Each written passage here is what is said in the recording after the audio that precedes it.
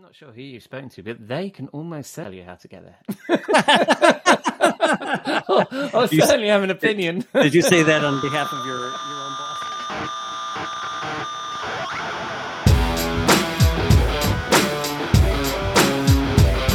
Hello and welcome to episode 166 of the Rockstar CMO effing marketing podcast.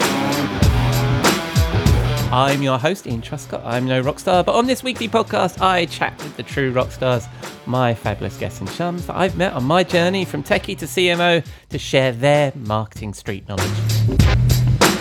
Come say hello. We are Rockstar CMO on LinkedIn or Twitter. I'll include links to me, my guests, and all the things we talk about in the show notes on rockstarcmo.com. And we are proud members of the Marketing Podcast Network. It's Saturday, the 13th of May. I hope you've had a great week and you are well and staying as sane as you feel you need to be. This week in the Marketing Studio, Jeff Clark dives into how to assess the capabilities of your marketing team. I go backstage for a fun chat with Riaz, Kanani, founder and CEO of Radiate B2B, and I'll wind down the week with Robert Rose in the Rockstar CMO virtual bar.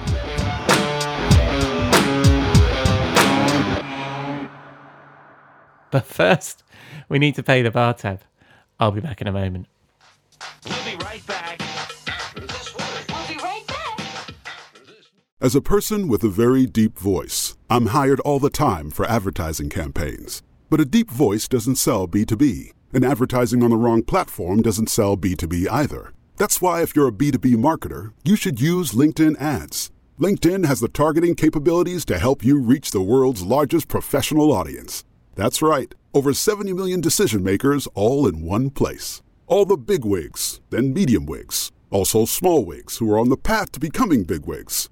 Okay, that's enough about wigs. LinkedIn ads allows you to focus on getting your B2B message to the right people. So, does that mean you should use ads on LinkedIn instead of hiring me, the man with the deepest voice in the world? Yes, it does. Get started today and see why LinkedIn is the place to be to be. We'll even give you a $100 credit on your next campaign. Go to linkedin.com/MPN to claim your credit. That's linkedin.com/MPN. Terms and conditions apply. You may know you're listening to this show along the Marketing Podcast Network, but did you know there are other great shows on MPN to help your business? Danielle Wiley hosts a great podcast called The Art of Sway. Danielle, tell us what you talk about on the show. The Art of Sway brings listeners inside the world of marketing as seen through the lens of influence. So each week I chat with an expert guest for a lively discussion about connecting ideas with audiences in an attempt to uncover all the ways influence impacts how and what we discover, purchase, and recommend to each other. Wow. And where can people subscribe? Go to theartofswaypodcast.com, find the show at marketingpodcasts.net, or search for The Art of Sway wherever you get your podcasts. You heard her. Go subscribe.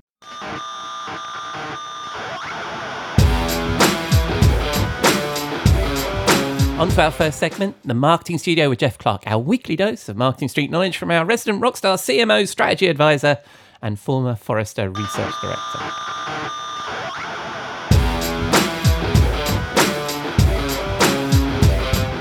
Welcome to the studio. Before you go out and order pizzas for your family tonight, we need to talk about some marketing. Hello, Jeff. And for the listeners, I've just shared that Friday night for me is pizza and movie night. And we're recording this on Friday, the 12th of May, 2023. And it's 25 minutes before I order some pizza. All right. And we gotta get maybe at the cracking. end of the show, you should tell us what you're watching for the movie, too. I haven't decided on the movie this week. So there's nothing big coming out, I don't think, this week that we're anticipating. But yes. Okay. That's all right. And sometimes what we do, actually, maybe we'd just talk about movies instead of the weather. But sometimes I start the Amazon and then we just roll the dice. So like I get a 10-sided dice on the internet and then we watch something random, which might be... Sometimes you find an absolute gem. Absolutely. Sometimes you watch some absolute shite. Yep. Let's get out the DVDs and put something in we watched 10 times before. Yeah. Plus, we've got all sorts of rules. So we don't watch a sequel unless we've watched the first one. We don't watch... What else? We don't watch a movie that anybody has seen already and all that kind of stuff. So it's random to a certain extent. And we've done it since the kids were little, so it's fun. All right. So anyway, let's get back to the topic of marketing. Oh, by the way, quickly, how is the weather? Great. Great. Sunny, warm. Lucky you. Yeah, we're having a bit of a mixture of sunshine and showers, mostly bloody showers. Okay, so yes, let's get back to marketing. So last week, we covered the 5 effing fundamentals of marketing ops, or the 5 effing marketing fundamentals. Yes. Anyway, they were the fundamentals of marketing operations, and we touched on our team's capabilities, and we used the phrase that people will be very familiar with: the people, process, technology, and data. And you added analytics. You've written in here in the notes the bit I'm supposed to read that says I added analytics. I didn't. You? Oh yeah. Sorry. And so we discussed that, and luckily we managed to step over the rabbit hole, which is how do you then decide where the challenges are? And so we agreed this week we would talk about having a capability gap analysis and look across all of those things.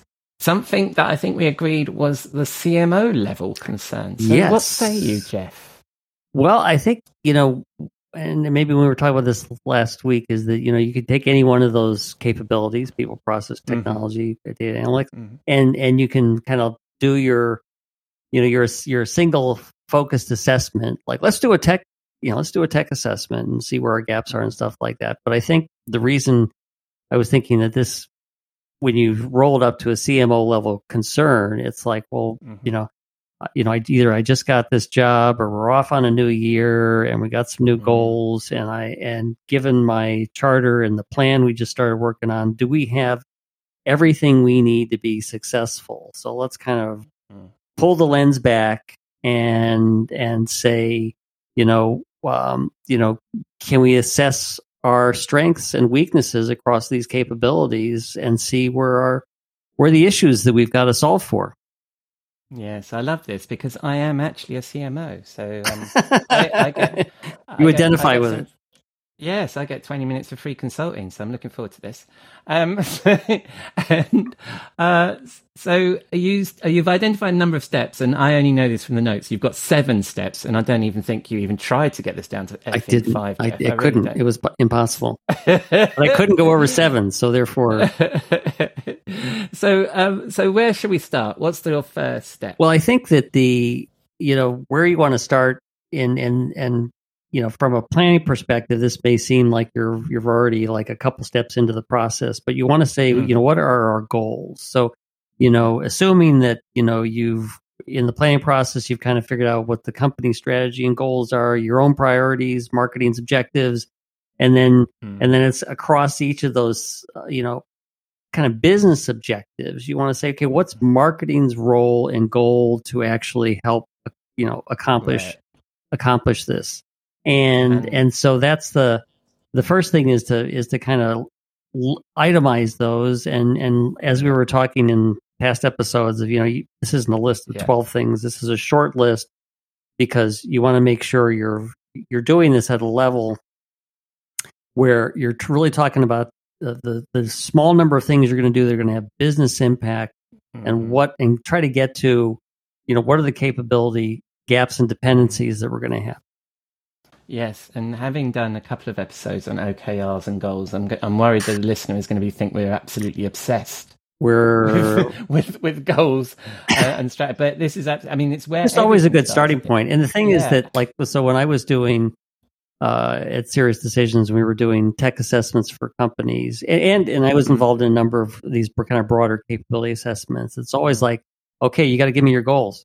Because if you don't give me your goals, then as I go into the discovery process, we'll talk about a little bit later on, it's like I don't know what to, how do you have everything you need to accomplish this goal? What are the gaps to accomplish this goal? How do we get you better? And you have to have it up front, or otherwise you're just going to get people, in a bitch session. The way you set this up, which I really like, is the fact that this is a CMO level challenge because we're looking at capabilities across the whole team. And I think if we were to do an episode and talk about the first 90 days, and I know that our friend Grant has well, my former boss, your friend, has talked And about former this boss. yeah.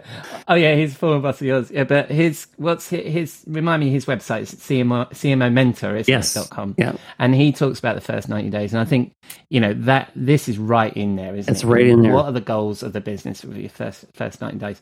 So what's your second step?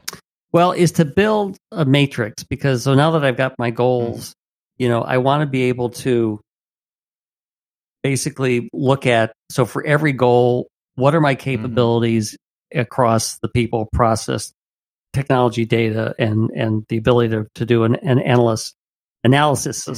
And so for each of those, there may be a couple of sub goals, like if you're getting into things that have to do with, opportunity creation, you may have things that are like, well, I've got to set a sub goal around digital, a sub goal around my field marketing team, or, events, whatever it is that you want to look at the capabilities across, for that goal. And you want to have a column for what the recommendations are, because in this matrix, you're going to say, okay, I signed up for, a goal around generating a certain percentage or influence a certain amount of opportunities.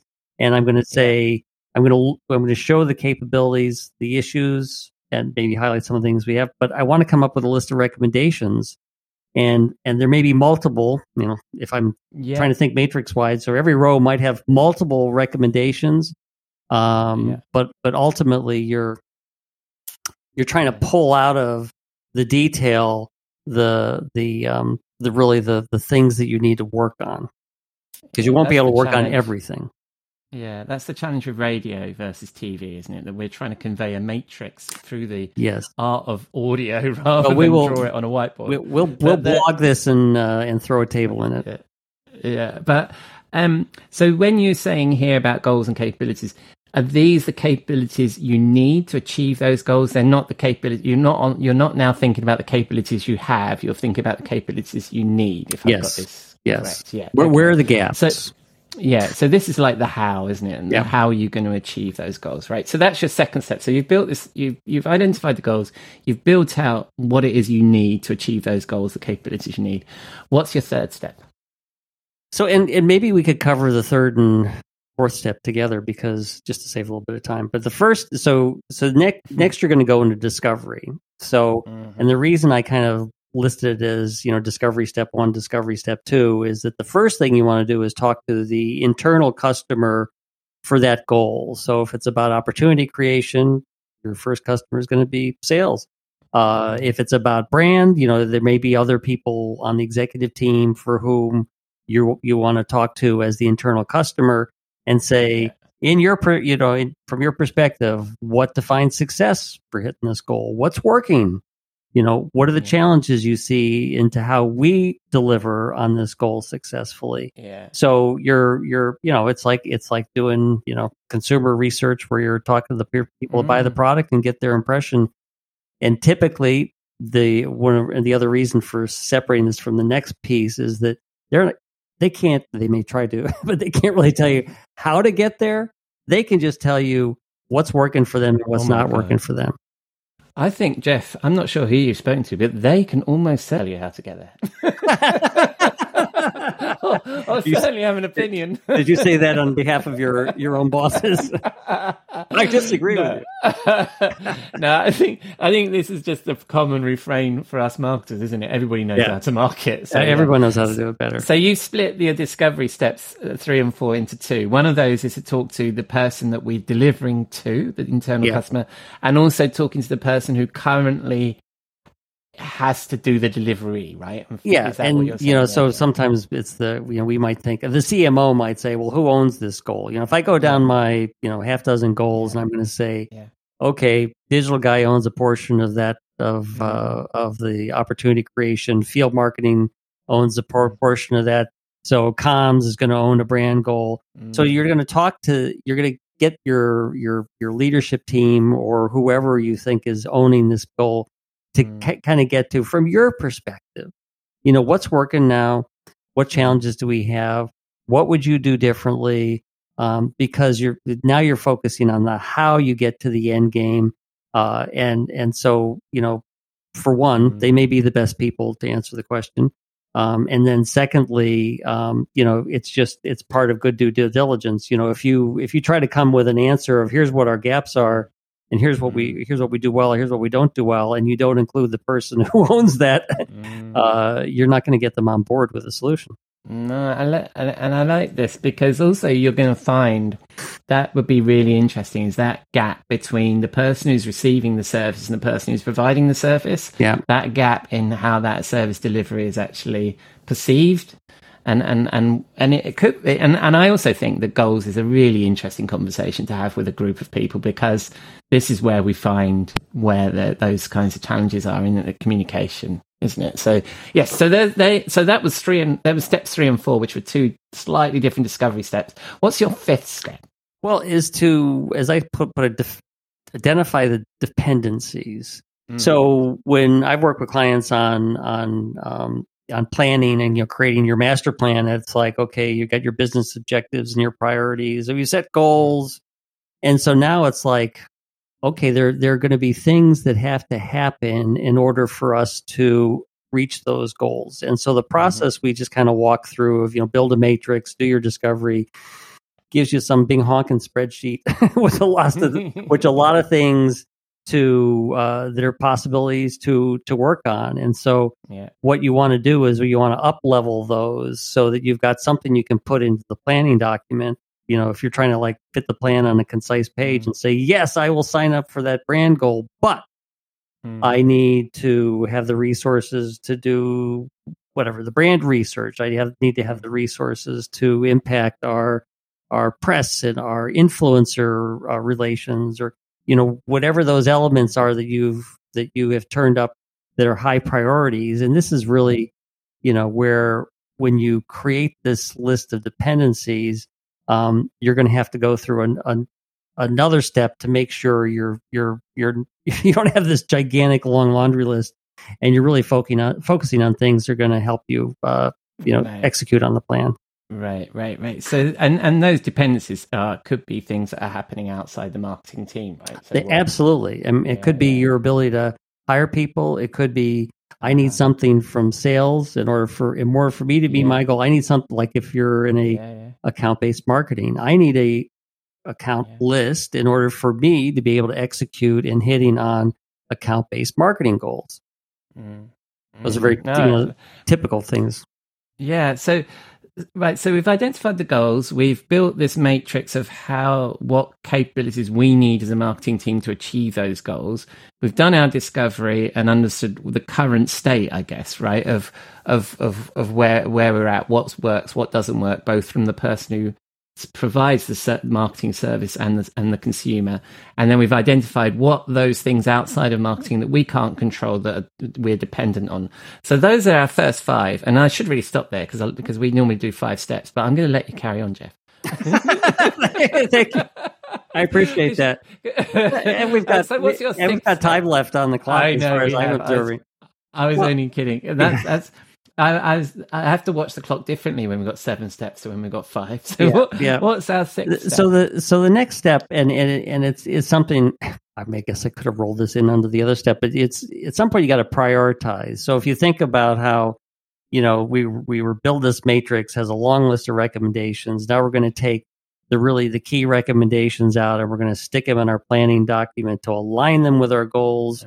And now it's like we really should, because everything takes effort to do, and everything has a different level of impact. So if you think about your positive business impact and your level of effort as being in kind of a high, medium, low quantity, then you should rank these things so that you could say you could create a little graph where you could say here's the things that we know that with reasonable amount of effort will have a big impact. Here's things that have whether it's too much effort, but maybe we have to do them, or things that are going to have not going to have a lot of impact for the effort. And so you can kind of, because what you want to be able to do is you want to be able to address what is most important to do now versus what do we maybe try to address later in the year.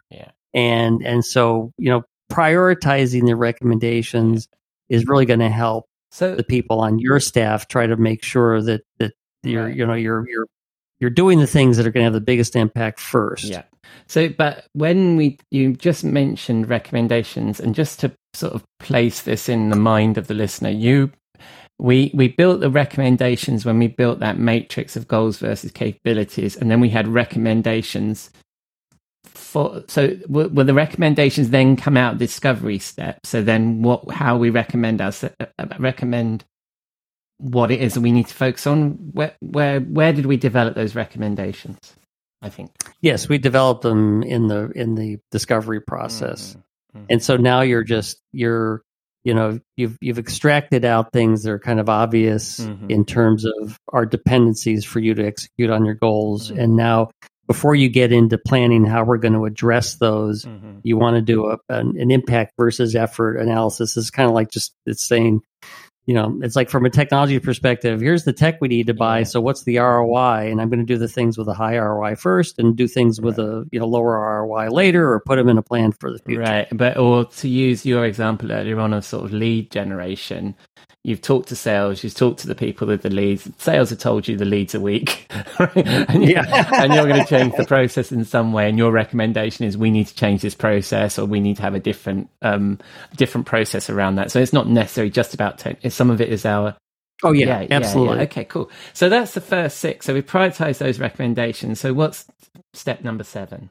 Well, it's kind of the last step is just, you've got to put the plan in place to address the goals. So, who are the team, who are the team members? We're the upskill. Who owns that? Is there technology we need to buy? Who owns that? Are there processes we need to review and optimize? Who owns that? So it's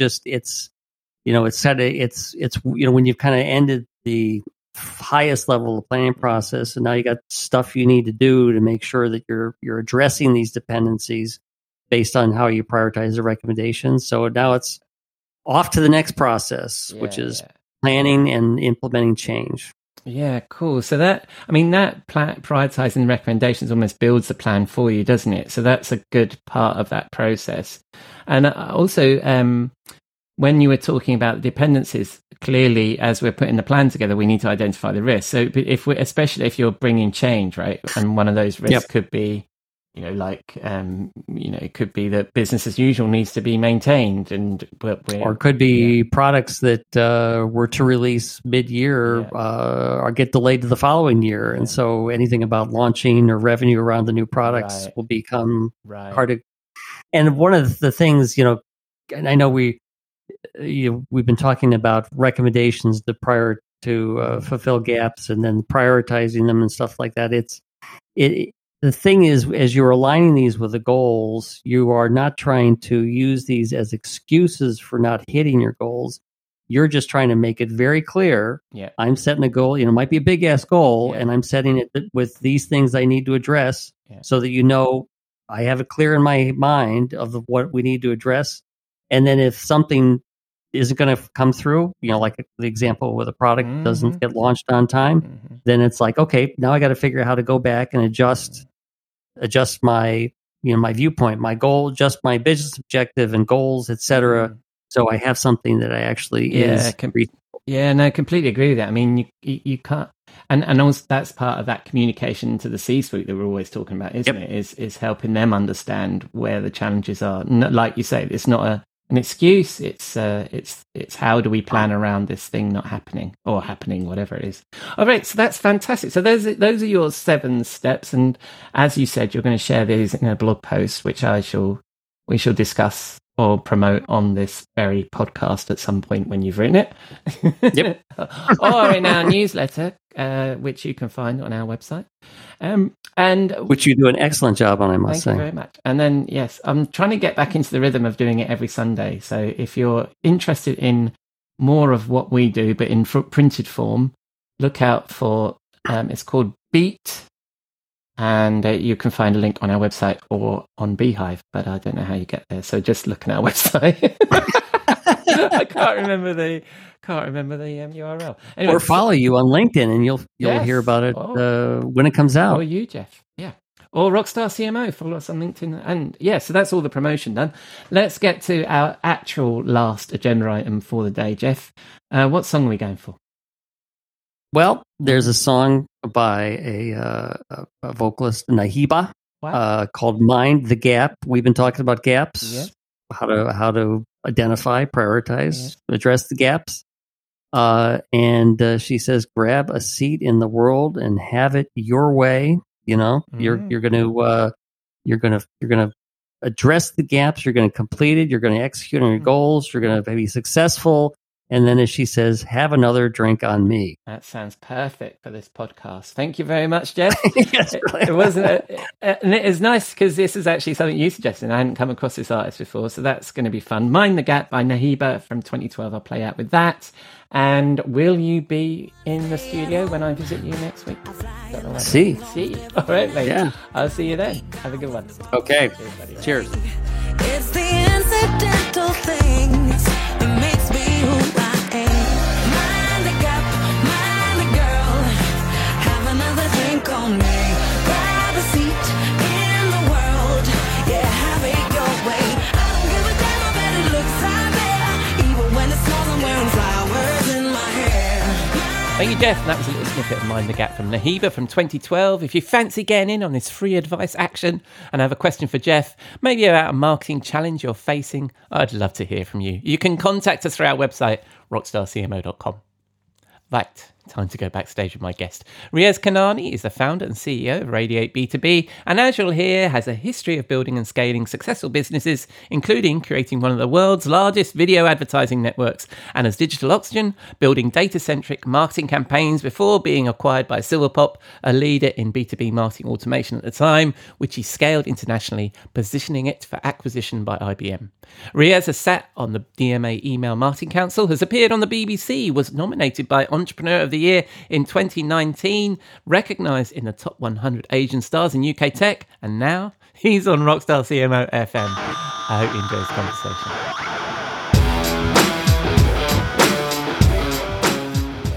Welcome, Riaz, to Rockstar CMO FM. How are you, my friend? I'm good. Really good. Jolly good.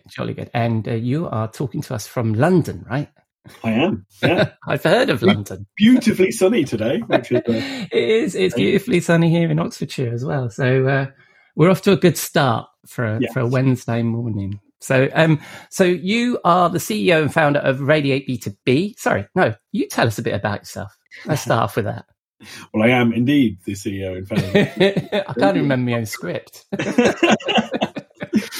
Let's see. I set it up. It is 6 years ago now, which was like both a long time ago and like yesterday. Yes. But I mean, I've spent 20 years in Martech. About 7 years ago, I was sitting down with a good friend of mine, and we were talking about all the different hot and cool and trendy tech, AI, Internet of Things, blockchain, you name it, right? And we have a bad habit of starting businesses, and Damn it! What have you done again? Started a bit. both our wives turned around and said worriedly that you two sitting down and meeting is never good, sort of thing. But yeah, so we were sitting there, we were talking about it, and we were talking about marketing, B2B marketing in particular, and we were talking about a couple of things back then. It sort of evolved a bit over the years, but. We were sort of talking about how much more it costs to acquire a customer versus the years previous, the 5 years previous to that. Dramatic increases. We were talking about how buyers were visiting websites, vendor websites, anonymously, much more than they were previously. And we sort of, one of the things that was always my bugbear, if you like, about the MarTech revolution of marketing automation, of which my background was I sold a business to Silverpop, which became IBM, right? So I was obviously in the mix when all that was happening. And don't get me wrong, I loved it. I thought it was amazing.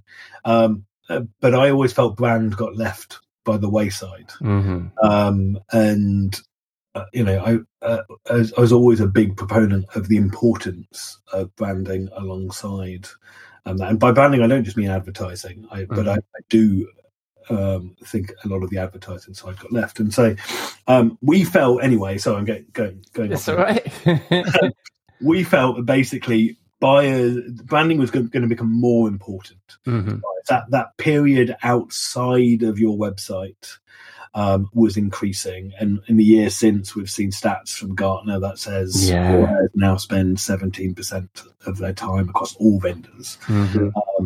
Very little of it is actually touched on them. And so we've seen since that big tech companies have been buying publishers, and most of us in the MarTech space can't afford to go and buy a publisher, so we need a different technique, right? And so that's what really prompted the start of Radiate B2B, was this idea that top of the funnel was changing, the buyer was changing, and we needed to build a new type of solution that could both identify and then activate, if you like, those companies so that they were going to be more likely to engage with you and have a conversation.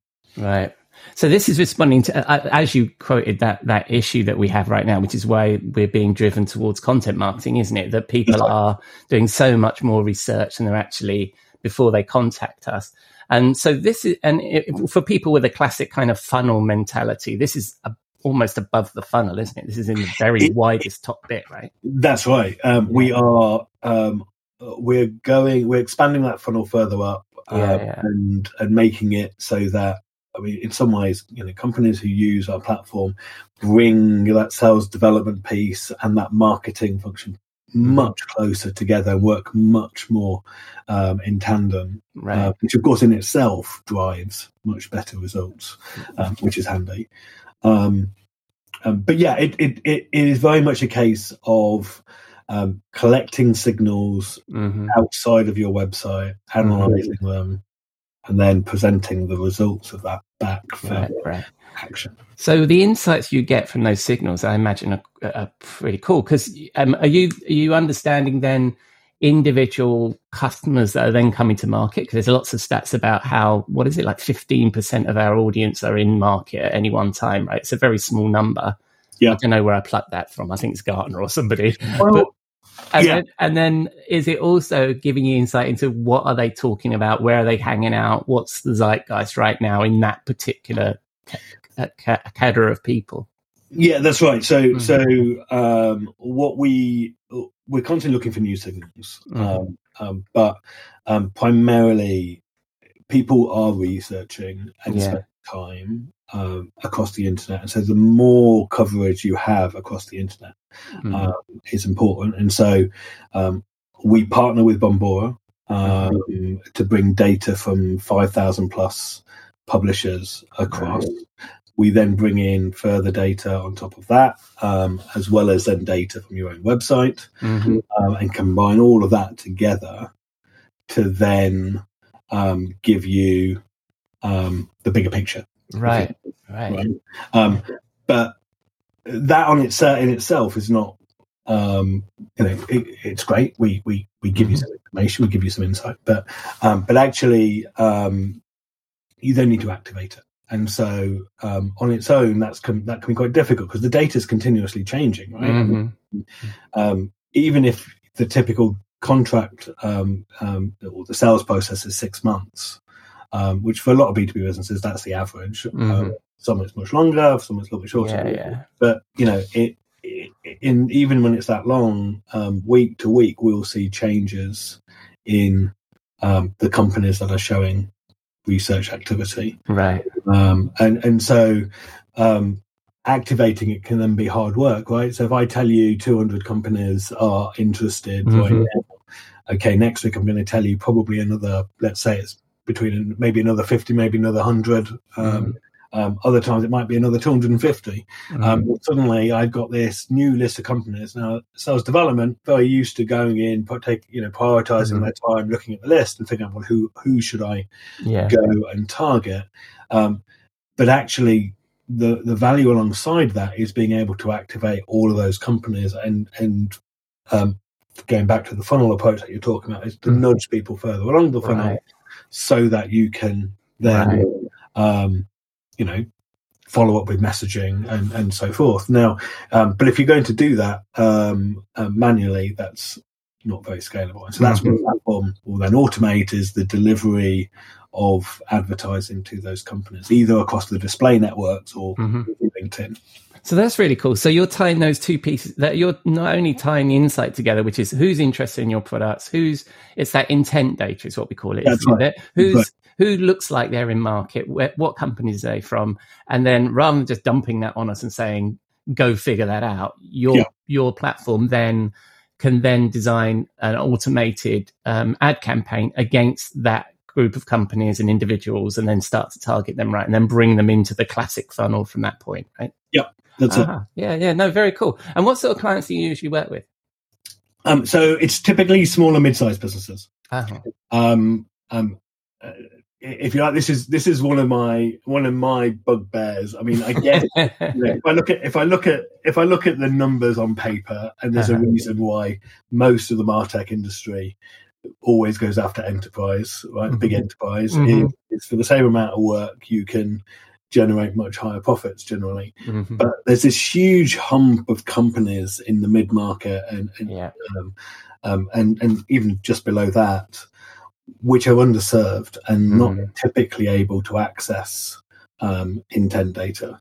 And what we do is make it accessible to them through making it really easy to get started and really easy to activate. So that's our target.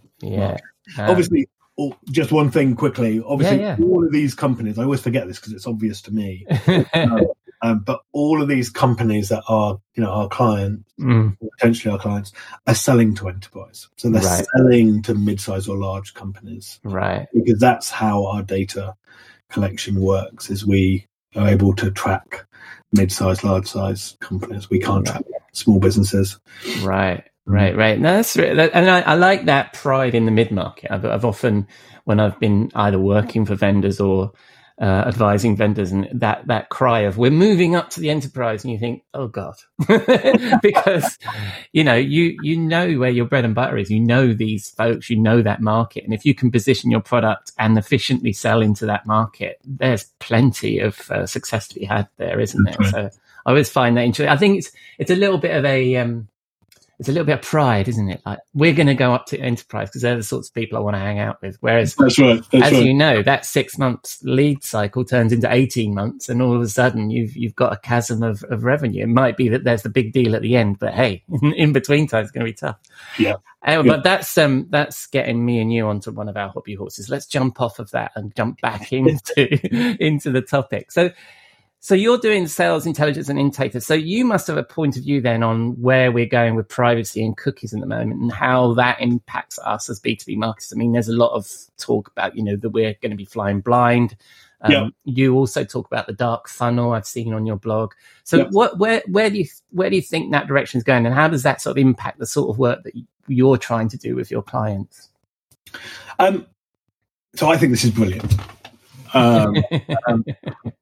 A lot of people don't, I guess.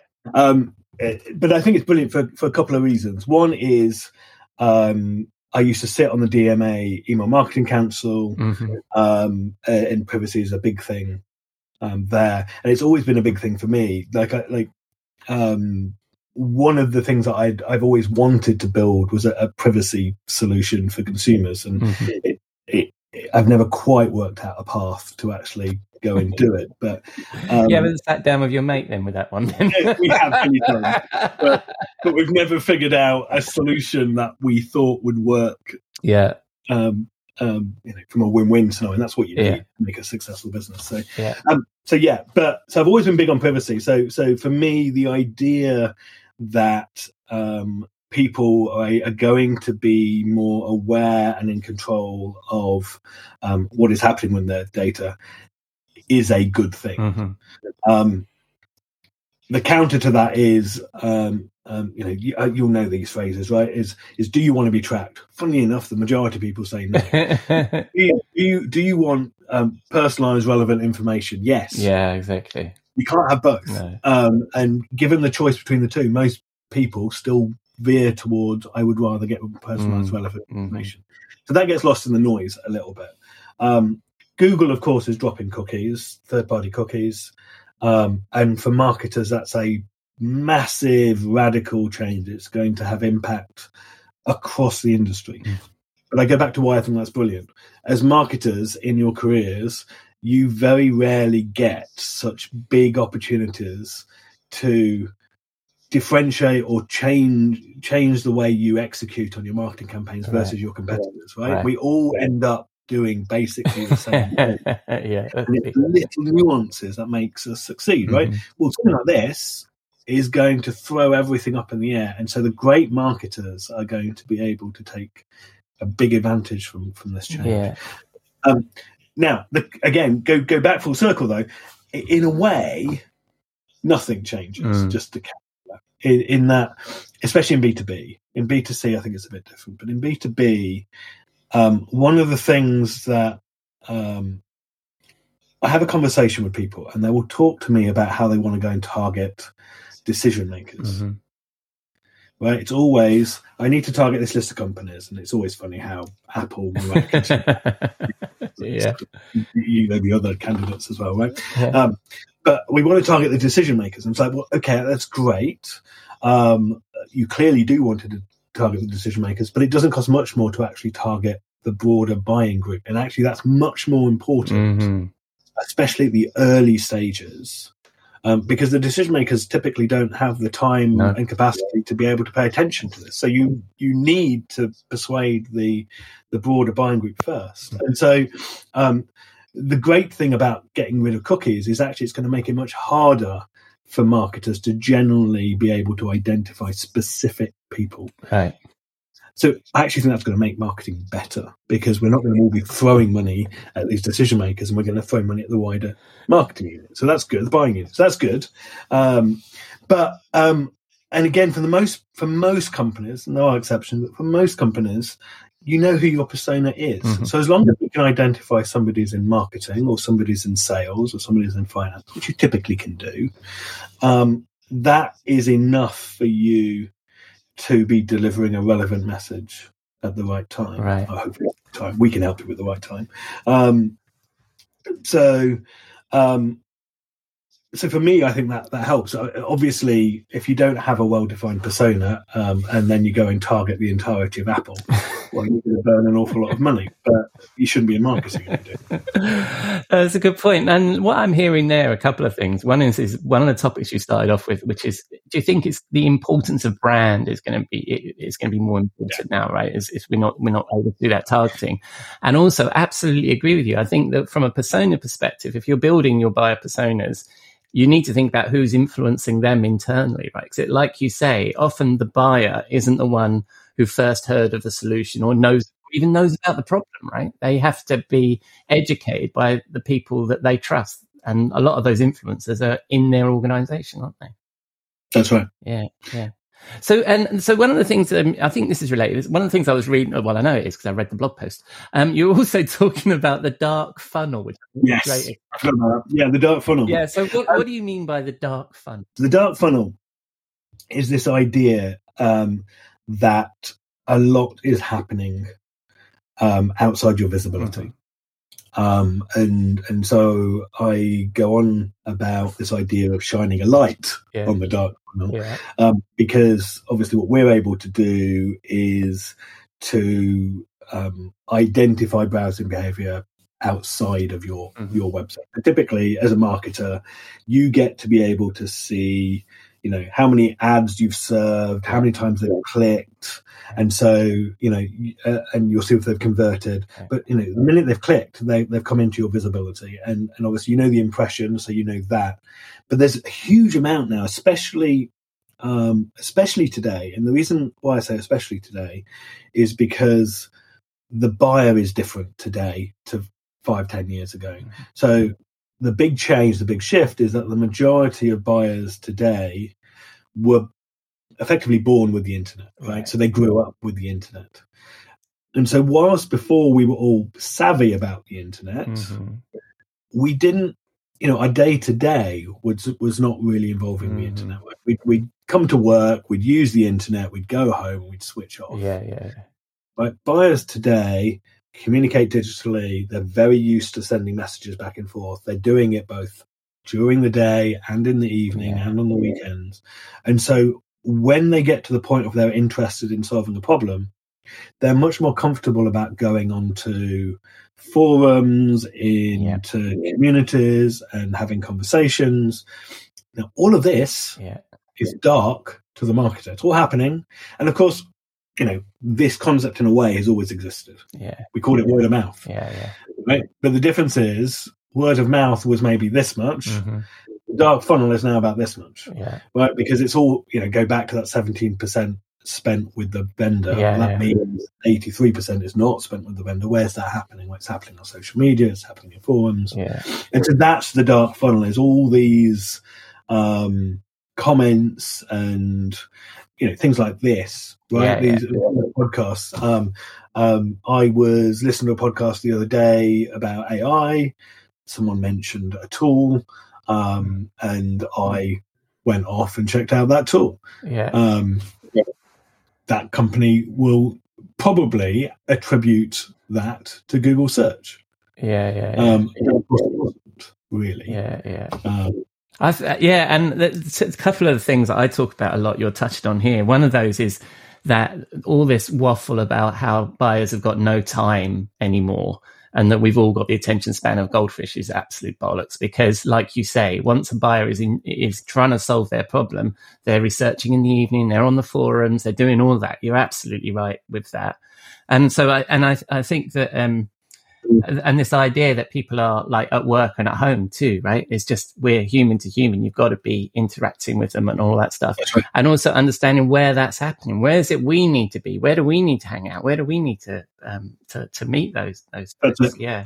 So that's absolutely perfect. Well, I had loads of other questions I wanted to ask you, because I know you've had a fascinating career, and I'll have to have you back on because you were early in video. We had a lunch and you told me all about that. That was fascinating. And I also, normally I like to ask my guests about their career, but it's just gone wrong. So I'm going to leak our final question. We have a regular feature, the Rockstar CMO Swim, our portal to marketing, how we throw all the bullshit snake on overhyped trends that plague this industry we love. What would you chuck in there?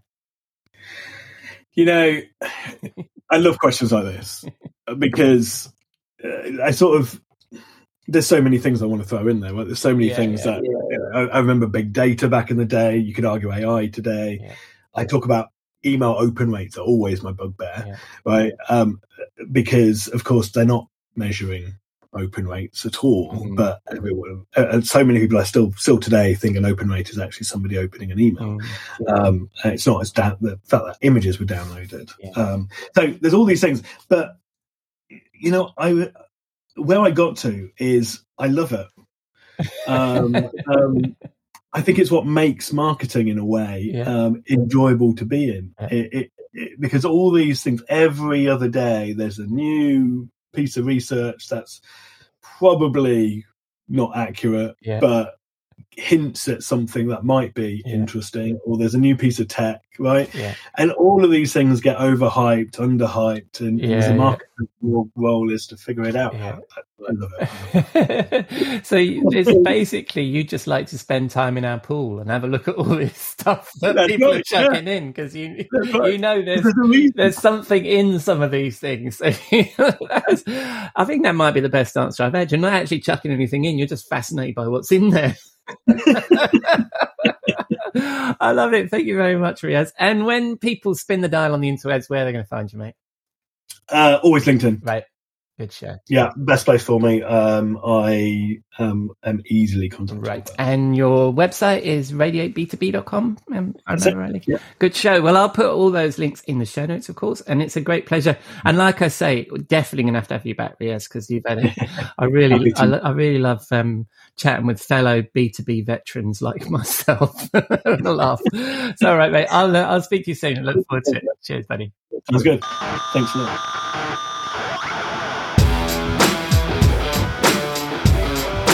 Thank you, Riaz. Always enjoy sitting down with him and geeking out on B2B tech. We'll definitely have him back on the show. And of course, I will include all his links in the show notes. Right, it's time to wind down the Rockstar CMO virtual bar and join my friend and content marketing guru, Robert Rose, chief troublemaker at the Content Advisory, for a cocktail in the marketing thought. This is Seed, y'all. Everybody welcome. Evening, Robert. What are you drinking? Oh, hello, my friend, and welcome to the bar. And hope you know it is every time you surprise me with the music that you have changed over. I love how you change formats. Let's get this right. I surprise you, you say. Yeah. That is correct. It's always surprising to see how you find some of the most interesting genres of music. I didn't even know German reggae existed. But it does. A German reggae. Here we are. We've got Germans up on stage singing reggae music in German. That is fantastic. You've turned the whole place into a Rastafarian bar, but a German Rastafarian bar. And I'm just very impressed. My friend, if you've not seen the latest craze of Rastafarians in lederhosen, mate, you haven't lived. That's it. That is really it. It is Rastafarians and lederhosen, and speaking German, right? Where German words can sometimes be 19 or 20 different syllables. So getting that into a reggae beat is no small feat. So it's actually quite impressive. Isn't it amazing that they've done that? Yeah. We do have a lovely drink tonight. We have a lovely drink for the weekend, and it's just a great. And I discovered this. So last we talked, I was just fresh off of the Content Entrepreneur Expo, or the Content Creator Expo, depending on the way you CEX, which is Joe Polizzi, my little friend's event. And I had spoken at that event, and at that event, I was turned on to a cocktail that I had surprisingly never had before, and it doesn't really have a name, as apparently, or at least not a name that these people knew anyway. But they were very anxious to tell me about it because, because of my love for tequila, and so it is a very simple, very very simple drink. It is simply tequila and reposado would be the right level to use here, as is in most mixed drinks. So your reposado tequila and prosecco. So, and that's it. It's just a little tequila, a little prosecco, and then we experimented both with lime and without lime. I preferred it actually without lime. It tastes a little like a skinny margarita, but it's just really lovely. Nice. It's just a lovely drink, and it's just very simple. And no ice in this, so you chill it and shake it, and then pour it straight out. Prosecco and tequila, and it's a lovely drink. Wow! And it hasn't got a name. I think it needs to be christened. I'm sure there is a name for it, but I don't know what it is. How about Sex in Cleveland, like CEX? There we go. There you go. See, I should have been there, man. I'm your creative wingman. Sex in Cleveland, and the joke would be, of course, the Sex in Cleveland is something that's that you rarely get. Would that be the drink that you rarely get? You were there, mate. I wasn't. Yeah. Anyway, I'm going to give that a go. And as we've established on the show a number of times, that the most English of tequila reposados is, of course, Hendrick's gin. So I shall. Of course. I've already sneaked some ice in without telling you. So I've just. Oh my God! How much gin did I just put in that? But yes, so I've done that, and then prosecco, which we obviously, there's no very little difference between prosecco and a nice cucumber tonic. didn't get any fizz out of that one. And then, so I'm going to pop some of that in there. This is, and I think for a change, my drinks might be, my drink might have the same colour as your drink, pretty much. Oh, yeah. I suspect it would be very close. It depends on the Prosecco, of course. Yes, but that's delicious. I love that. And what are we calling this? Sex in Cleveland? We don't know. we're calling it a Prosecco and tequila at the moment because that's the best thing we have to call it. But yes. I'm gonna write. Who is it that names cocktails? Is there like an authority that you have to write into to? I don't think there is an authority on the matter, but yes, I think you can call it anything you like.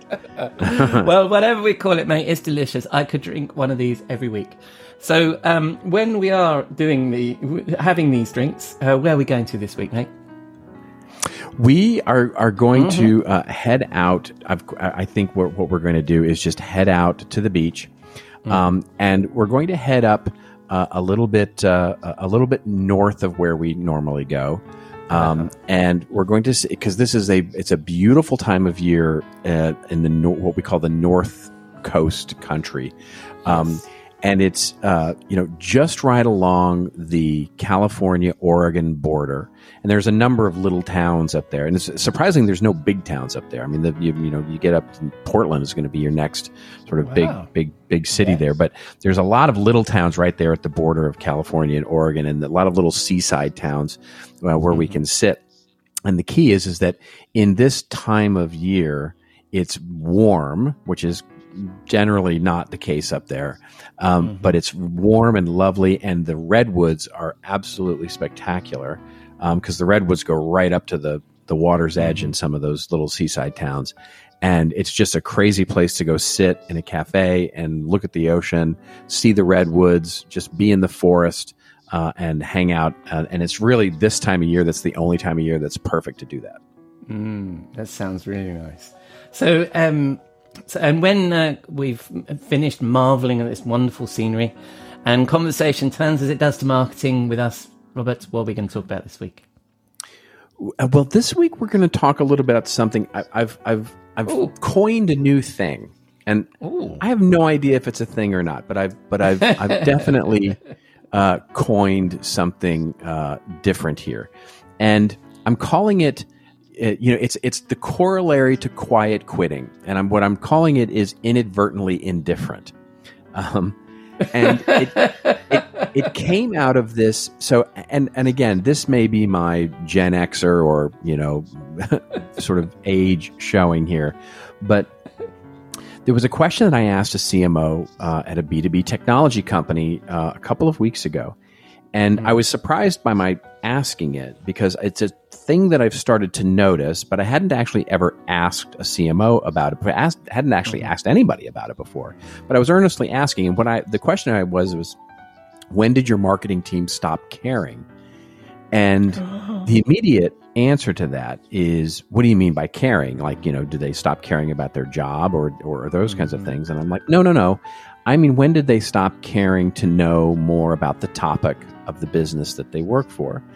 And I'll explain a little bit what I mean there. So, and this shows a little of our age as well. When we were younger and in marketing, especially in B2B, this is especially true in B2B marketing, let's call it the late 90s, early 2000s, even into 05, 06, 07, 08, even into there were, when we worked at highly technical B2B companies, didn't matter where you were. If you were in marketing, you were excited and you were emotional about what the company did, the topic of the day. Even if you were in something like software as a service or cloud computing or, or analytics or, any number of things, B2B healthcare or B2B financial services, you were excited about the company. You learned about the teams, you learned about the competition, you learned about the industry. So everybody in marketing was kind of excited about it, right? I remember distinctly going to these team meetings where, you'd make fun of the competition and there'd be darts that you'd throw at the competition at the wall. And everybody was, we treated it like a rival sports team, right? There was a lot of energy around that. Yes. And what I'm noticing over the last year or so is that B2B marketing teams, they just don't care that much anymore about the business that they work for, right? And again, it's not that they don't care about marketing or they don't care about their jobs or that they believe that the business is mistreating them in some way. It's just they don't have much interest in learning the topic. And and I'll give you an example of this. I talked with a senior director who'd been there for many years, one of the largest cloud infrastructure companies in the world, and I said, I'm fascinated with the evolution of this technology. Can you give me a primer on the space, your competition, what's going on in the market? Because I just haven't been following it very closely. And he said, oh, yeah, I could put you in touch with one of our subject. I actually don't know much about it, right? I don't know. My only job is to make sure leads get into the funnel. And it wasn't that he was trying to be difficult or anything. He just didn't care that much. Wow. And this is the thing I find that B2B marketers are kind of looking at their jobs in these highly technical or sort of specialized companies. They look at them like they would a puzzle, right? It's intellectually stimulating, right? There's internal challenges and chess pieces they have to move around in the creative process and data and measurement. And it's a puzzle for them to figure out. And the puzzle is only good so that they can either level up in their current job or so that they can actually move on to another job or whatever they're doing. But there's no interest. There's no curiosity about the products or the topic of the business. Yeah. And then I started asking myself, well, does that matter? Am I just old? Am I just get off my yard guy, right? And any of that matter? Yeah. I found a blog post, and this is something we talked about in our little community a couple of weeks ago. Yeah. Ardith Albee, who's an amazing, wonderful B2B marketing leader, and she quoted a recent research study that found there's a 1%, meaning nobody, basically 1% of C-level buyers, that's CMO, CFO, CIO, COO, CEO, etc., that believe that current B2B marketing shows any meaningful understanding of the human experience. And basically what that means is that B2B marketing today is dry and it's beige and it's as tasteless as a bowl of dry oats, right? I mean, sure, it might be healthy for you and intellectually, healthy, but there's no human connection to it at all. And then the study also found that 74% of these C-suite buyers, they want that emotional connection. They're looking for an emotional connection. 91% want people to show a provocative, challenging, thinking, point of view, perspective on the world. And so my question back, and this is where I come back to my CMO colleague that I asked, when did marketing stop caring? Was I said, if we want B2B marketing to have an opinion, to consistently generate emotions, to demonstrate some understanding of the human experience, shouldn't our marketing teams have a little of the same? Shouldn't they have a point of view or have emotion or be able to demonstrate understanding of the business? Because I feel like it's important. I can't prove it. I have no data to prove it, but it feels like it's important. I think you're I think you're right, because it's human to human, isn't it? And that's if you're writing something and you're passionate about the fact that your cloud software platform, whatever, is the best in the world and everybody else is shit, you're gonna write with that sort of passion, aren't you? And you're gonna go to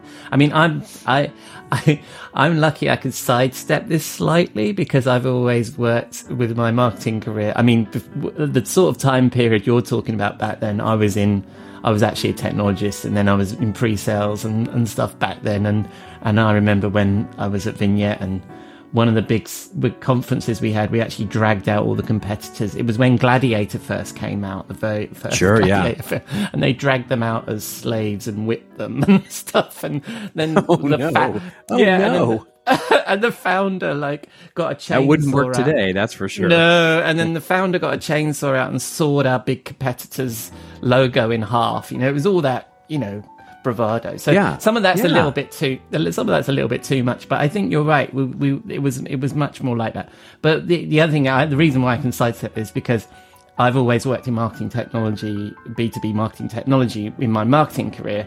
So therefore, it's marketing for marketers. So therefore, people have a passion for the craft. But I think you're right. The professionalism of marketing in a way is good. People are passionate about being marketers and getting those processes in and making the thing work. But they still need the passion for the thing they're marketing.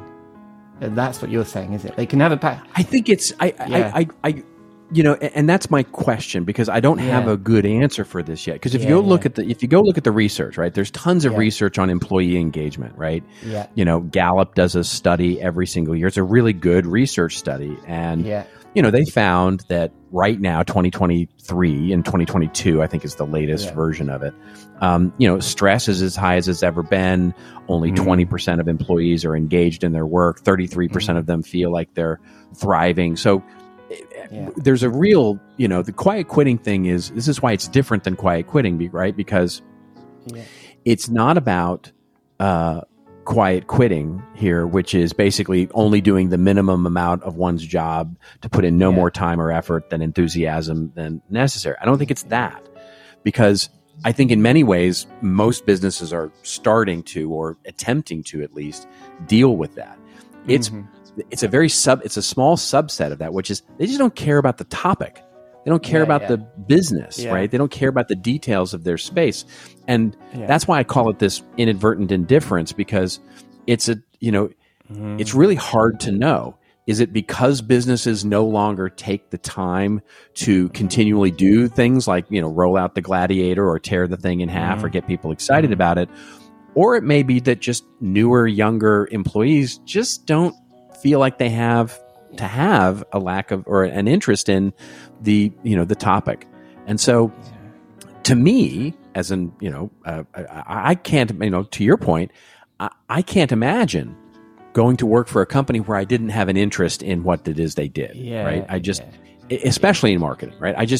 I have to be interested in order to be an engaged and happy employee. I have to be interested in the space, at least somewhat, have a curiosity about it. I mean, one of the things I love so much about my consulting practice is that I get to learn about so many different industries. I am interested in how rain gutters get assembled and manufactured and put into. I'm interested in that, right? I'm interested in cloud technology and how it works and all those kinds of things, just because I'm interested about those things. So it just feels like, are we not teaching it? Are we not inspiring as leaders or as employees? Or they just don't feel like it's necessary in today's world? I don't know what the answer is, but it feels like it needs to be there in our teams to give us at least an advantage, if not sort of a foundation. Oh, for sure. Yeah, for sure. And I think you need to have a passion for the success of your business, right? I had a CEO once, and he got everybody stirred up because we were all going to Chocolate Island, and he had these phrases that he would use, and it would, you were vested in it. I mean, you don't have to be especially if you're in a B2B, a highly specialized B2B space, I guess. I mean, I've always been in B2B MarTech, but I guess you don't have to be an absolute expert on whatever that widget does, but you need to have a feeling that, well, it's the best one out there, and we need to sell more of them than the next guy, right? And have that passion, right? Is that what you're saying? Rather than just go through, because you keep seeing, and I think you're right. Sorry. I was just going to say the thing that comes to mind. So when I was CMO of a very small startup software company, and we were in and you and I both come from this space, so you'll appreciate this. Web content management is perhaps the most boring topic in the entire planet. I mean, it is not sexy. You take that back. And if you can imagine kids out there in the CMO rockstar land, it used to be even less sexy than it is now. So the point being, when I hired my marketing team, and I ended up hiring 30 or 40 different marketers over my time there, I required, it was a team, every Friday we would have what we called a Learning Friday lunch, and we would go in and we would talk about competition, and we would get people excited about it, and we would talk about the industry and what's going on, and answer questions and get people involved and emotionally connected to us winning, winning the idea. And it worked. It was, people cared about the topic. And they might not have cared when they go home. I'm not suggesting that we need to build a religious cult or anything, but, I'm sure they didn't, bring it home and talk about it at dinner with their, significant others. But at least while they were at work, there was a curiosity and an interest in the topic. And I just feel like it's important. Oh, yeah. And you see too much. I mean, especially, B2B gets a bad rap with the creativeness and imaginativeness of the marketing, right? But I have seen teams where it's just a case of white paper done, tick, blog post done, tick, here's the social done, tick, onto the next thing, onto the hamster wheel that I keep referring to, and off we go. And there's no care of the subject matter and how is it going to change somebody else who reads it? Is it going to answer their need? All that stuff, right? That you would have to have a passion for if you understood the topic. Yeah, absolutely. Yeah. Wow, that's quite a big topic. And as a CMO myself, a call to action, I think, and I need to make sure that I take that into the office on Monday. And for that kind of call to action, these inspiring words, well, where else can people find this kind of thing? Well, you'll find it at the wonderful contentadvisory.net. That's our little home on the internet, as your regular listeners will notice. That's where you're going to find me talking about all that kind of stuff. Lovely. And when people spin the dial on the interwebs, where are they going to find you? Find me and connect with me on LinkedIn. Always a great pleasure to connect with people, listeners of the show, and all of that. Also answer any questions that you've got. And then, of course, in our wonderful little community, experienceadvisors.io, which I would encourage anybody who wants to come and join us. We're having a lot of fun over there talking about these very topics. Splendid. And yeah, it is an absolute joy. And yes, and I'll include links to all those things in the show notes. But most importantly for me, selfishly, are you going to be in the bar next week? Of course I will, and I hope you've got some more German reggae to lead us out of here. I have no idea where I'm going to find that. But thank you very much, mate. I'll see you next week. Cheers. Thank you, Robert. And the little surprise bit of German reggae at the beginning there was from the band Seed and their track Orstein. So that's a wrap on episode 166 of the Rockstar CMO effing marketing podcast. Thanks to Jeff, Riaz and Robert for sharing their insight, and to you for dropping a dime into your podcasting jukebox, selecting our track and jiving along with us.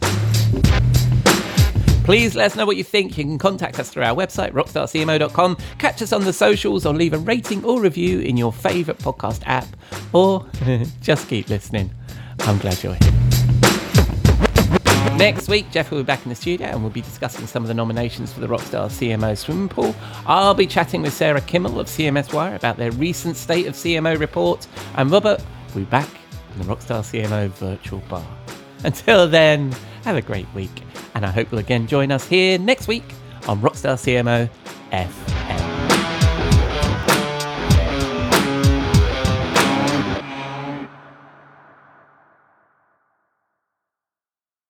You may know you're listening to this show along the Marketing Podcast Network, but did you know there are other great shows on MPN to help your business? Christy Heiler hosts a fantastic podcast called Own It. Christy, tell us more about the show. Own It is all about celebrating women and non-binary advertising agency owners. We talk about buying out of the Boys Club of Advertising because less than 1% of ad agencies are owned by women. And where can people subscribe? You can find the podcast at untilyouownit.com. We're also on the Marketing Podcast Network at marketingpodcast.net. And of course, you can subscribe wherever you get your podcasts. You heard her. Go subscribe. This podcast is heard along the Marketing Podcast Network. For more great marketing podcasts, visit marketingpodcasts.net.